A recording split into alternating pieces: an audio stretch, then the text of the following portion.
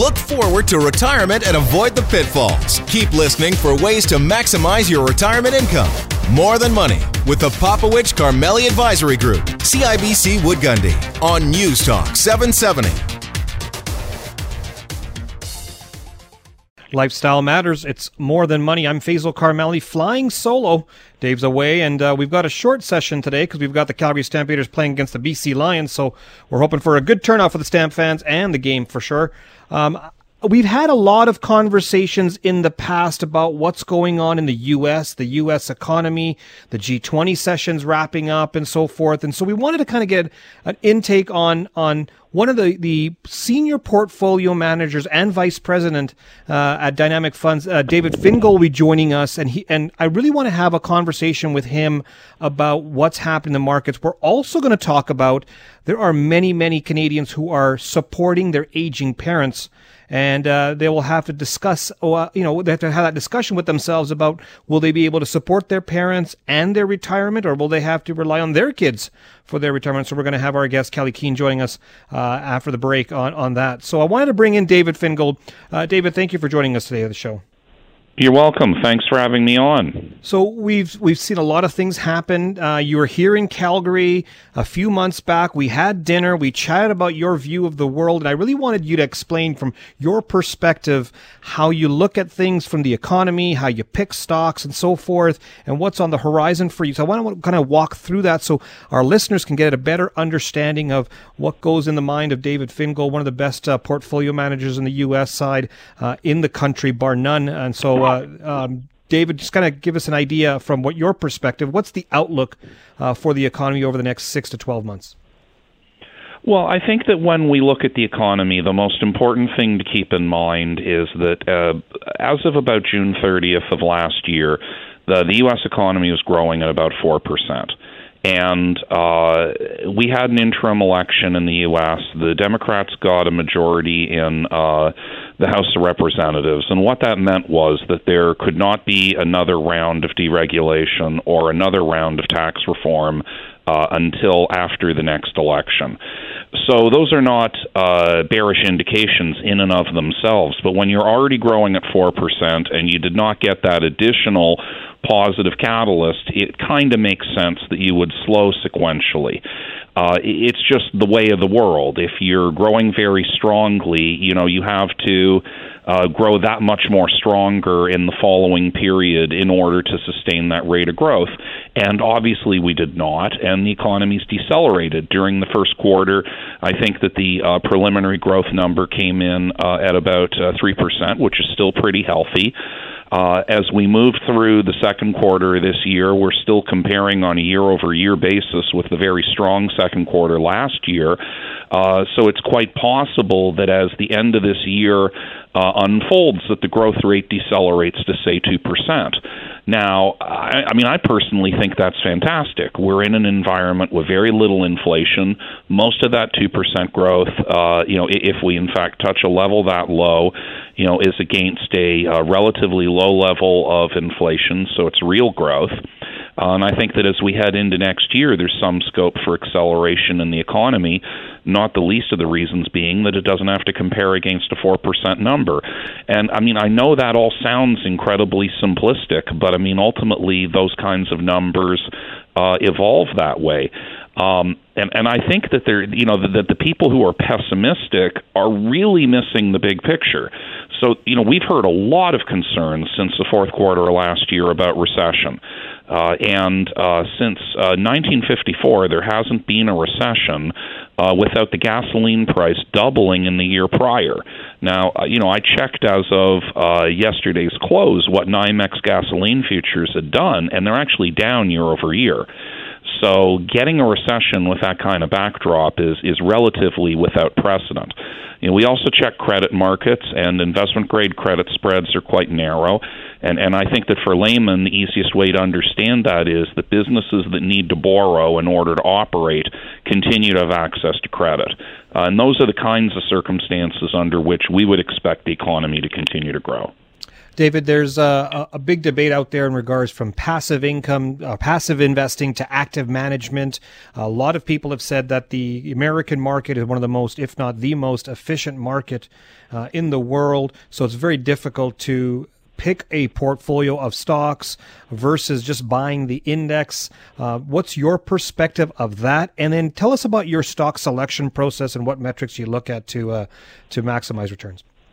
I think that the whole active versus passive debate is not as simple as most people would say.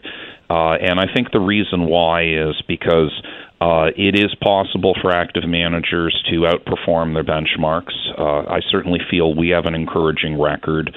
But I am cognizant that in order to do that, it's necessary to own a portfolio that is quite different than, for instance, the S&P 500. Our founder and our past chairman, Ned Goodman, always used to say, don't be the index, beat the index.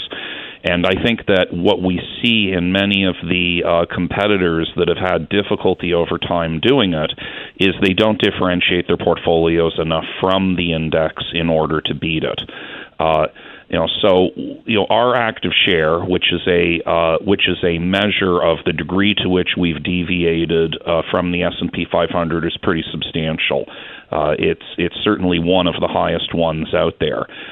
So we are in a position where we have an opportunity to outperform.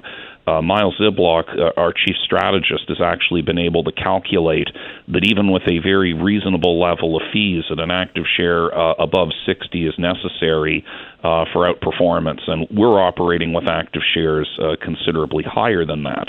Now, I have checked databases like the Globe Fund database, and numbers in there that I've seen would suggest that 75% of the mandates actually did not have active shares high enough in order to provide the opportunity of outperformance.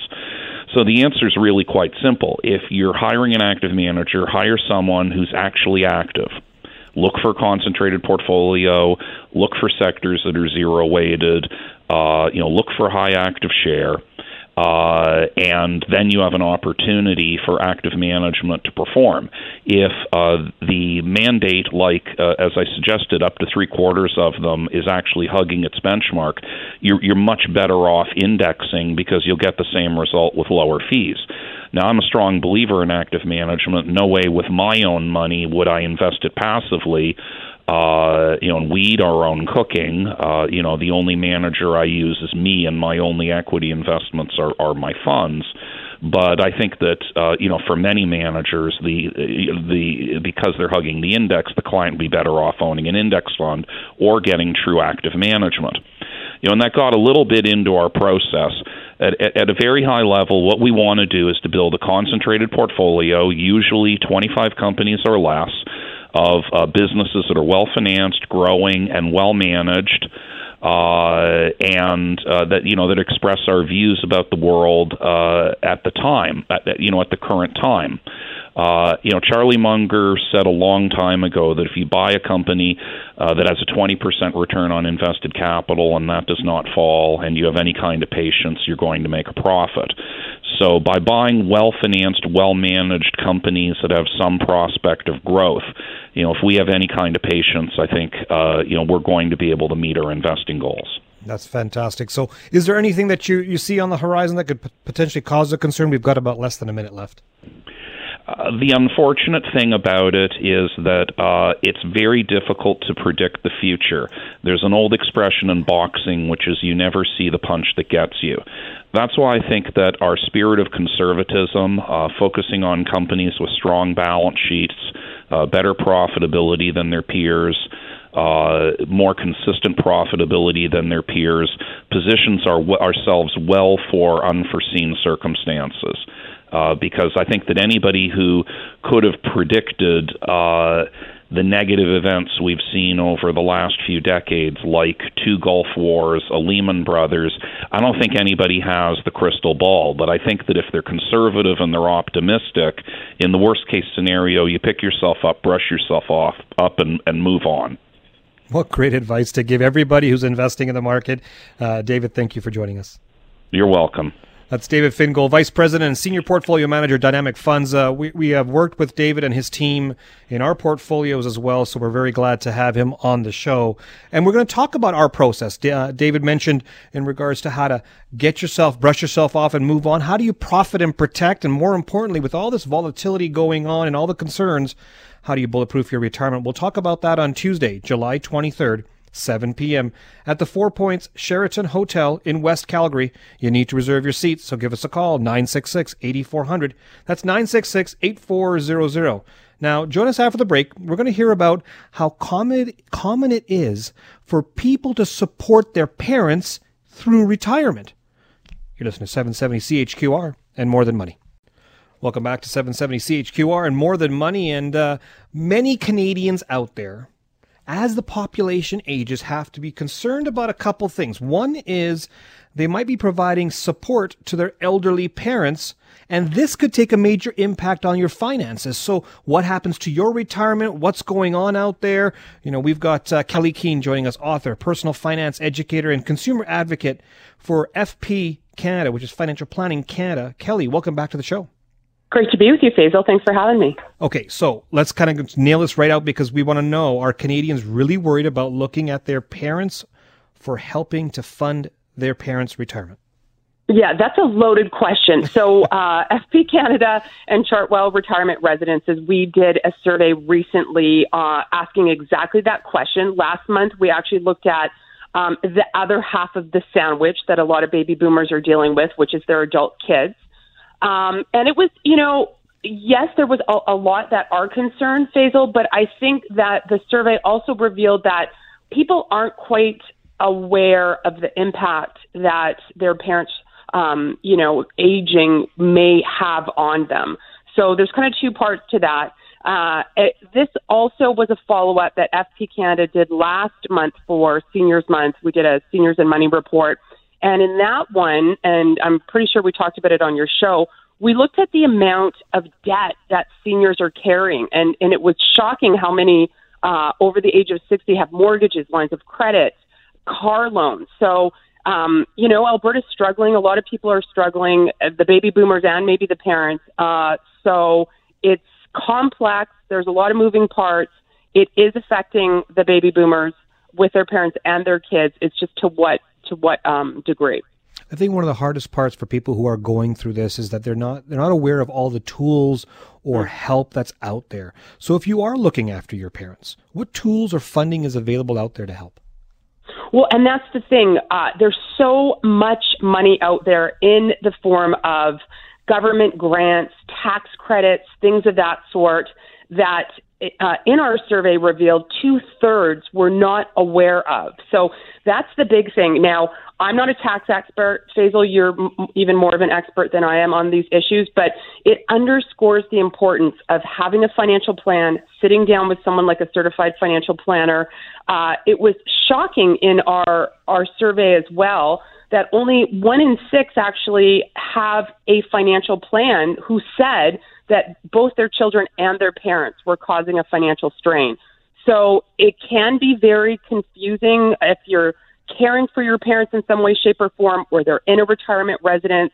Does that tax credit apply to you? If your parents want to stay in their home and you do some renovations to help them out or things of that sort, but they're low income, are you actually going to get the tax credit or not? You can see where it gets very complex very quickly. And especially if you're in that stressful situation of helping out your parents, gosh, then you really need that pro on your side to help you see what blind spots are there and what money you're leaving on the table.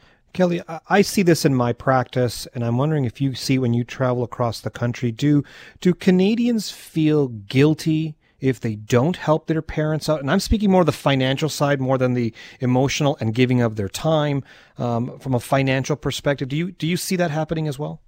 Yeah, absolutely. They feel guilty. And I don't know about you, Faisal, but I find that people just aren't having the conversation at all, and that is fueling the guilt and the stress as well. It's hard to sit down and have a money talk with your parents. It's really tough. And likely the age group that we're talking about, the parents, they are not accustomed to spending money on themselves. They are not accustomed to spending money at all. So for them to now maybe have to determine going into a retirement residence, the issues of isolation and being at home on their own, the pressure of the adult child trying to do their best to visit them. These are all very complex, money or otherwise, and it takes a delicate touch. Again, I think it takes the help of a professional to help have these conversations to make sure that they're fruitful, to make sure that they're not emotionally charged, right? Like the parent probably wants to leave an inheritance. Maybe there's some strain. There's one sibling that wants to do this, another sibling that doesn't. It's tough. And there's a generational gap with some of our boomers and their parents. And what I mean by that is the parents of the boomers are in a mindset where they had to keep their money to themselves and not spend as much, and maybe not have conversations about money and how what's going on in their personal lives with their children. I can think of many of our clients whose parents didn't even talk to them about that they're going to even receive an inheritance or that there's any kind of money in the family. So they may not know all that information. So when you go through that kind of a situation, how do you as the adult child bring up the conversation with your parent that we need to have this money talk? Yeah, it's really tough, and you really nailed it. Like, what our generation doesn't understand is that the older generations, actually, when they signed employment contracts, a lot of times they were legally not even allowed to share those details with their spouse. Like, this is not that many generations ago. That's how secretive money was for this generation. So to really grasp that it's not just like, hey, mom and dad, let's go through a net worth statement and see where you sit, that it needs to be very delicately handled. I mean, it might be something as simple as, can I help you with your tax return this year? Or do you have a professional that you talk to? Can I introduce you to someone? Maybe it's getting a supplementary credit card on their account so you can help to do a few groceries or things of that sort. Maybe it's a conversation about educating your parent who's at home about fraud, about scammers that are trying to part with them and their money. And maybe that's a way to open up the conversation that then lends to a number of different roads that you can go down. But I mean, I think you just have to have the mindset of your parent. You have to go in knowing that you don't want to fix this. This is maybe a conversation that needs to have several meetings, several months, and really ease into it. And so that's a good starting point. Getting in there and having those small conversations to lead to the bigger conversation. Beyond that, what do people need to do if they're worried or even concerned how that's going to impact their parents or impact their own retirement? Well, I mean, the most important thing is having a financial plan. We're going into summer. I would never even dream of navigating a road trip on my own, right? I get my trusty little GPS, regardless if I know where I'm going or not. It's going to tell me when I'm going to arrive. It's going to tell me the best route. If I make a wrong turn, it's going to recalculate for me and not make me feel stupid. Again, I think that is your financial plan. That's your financial planner. And when it comes to our health, we would never just have our parents self-diagnose, nor would we do that with ourselves. Yet for whatever reason, money's still that last taboo, that final taboo. And people, I hear it across the country, all over the province, people just trying to figure it out themselves, and it's really tough. There's lots of great websites, though, if you do want to educate yourself. For example, the Government of Canada has so many resources on CPP, OAS, all of these different, the tax credits. Get on Google, spend 5 or 10 minutes a day, maybe take your parent to a retirement residence for a visit, have them have tea or lunch and see what it's like, give them some options, for staying at home, but really help them do the research and get a financial plan, reach out to a pro that's going to help you crunch the numbers. Because also, Faisal, as if you're crunching the numbers on your own and you're looking at maybe a retirement residence, let's say, and it's so many thousands of dollars a month, how does that change if all of a sudden your parent develops dementia or Alzheimer's? Those projections change rapidly, and you really need the help to make sure that online calculators are great, but they sometimes can be dangerous because they don't give you the whole picture. That's great. Great advice, great information. Kelly, thank you for joining us today, and happy Canada Day. You as well. Thanks, Faisal.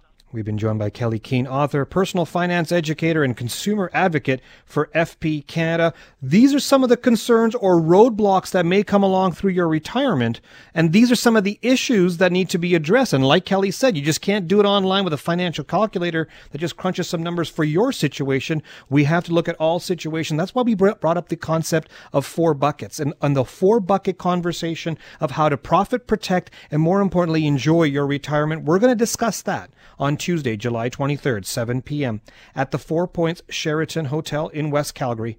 You need to reserve your seats. So give us a call, 966-8400. That's 966-8400. Or you can register online at morethanmoneyradio.com. Want to wish all of you a happy Canada Day coming up, and go Stamps go. You're listening to 770 CHQR and More Than Money. David Popowich and Faisal Carmeli are portfolio managers and investment advisors with CIBC Wood Gundy in Calgary. The views of David Popowich and Faisal Carmeli do not necessarily reflect those of CIBC World Markets Inc. Clients are advised to seek advice regarding their particular circumstances from their personal tax and legal advisors. If you are currently a CIBC Wood Gundy client, please contact your investment advisor. CIBC Wood Gundy is a division of CIBC World Markets Inc., a subsidiary of CIBC and a member of the Canadian Investor Protection Fund and Investment Industry Regulatory Organization of Canada. David Popowich and Faisal Carmeli are portfolio managers and investment advisors with CIBC Wood Gundy in Calgary. The views of David Popowich and Faisal Carmeli do not necessarily reflect those of CIBC World Markets Inc. Clients are advised to seek advice regarding their particular circumstances from their personal tax and legal advisors. If you are currently a CIBC Wood Gundy client, please contact your investment advisor. CIBC Wood Gundy is a division of CIBC World Markets Inc., a subsidiary of CIBC and a member of the Canadian Investor Protection Fund and Investment Industry Regulatory Organization of Canada.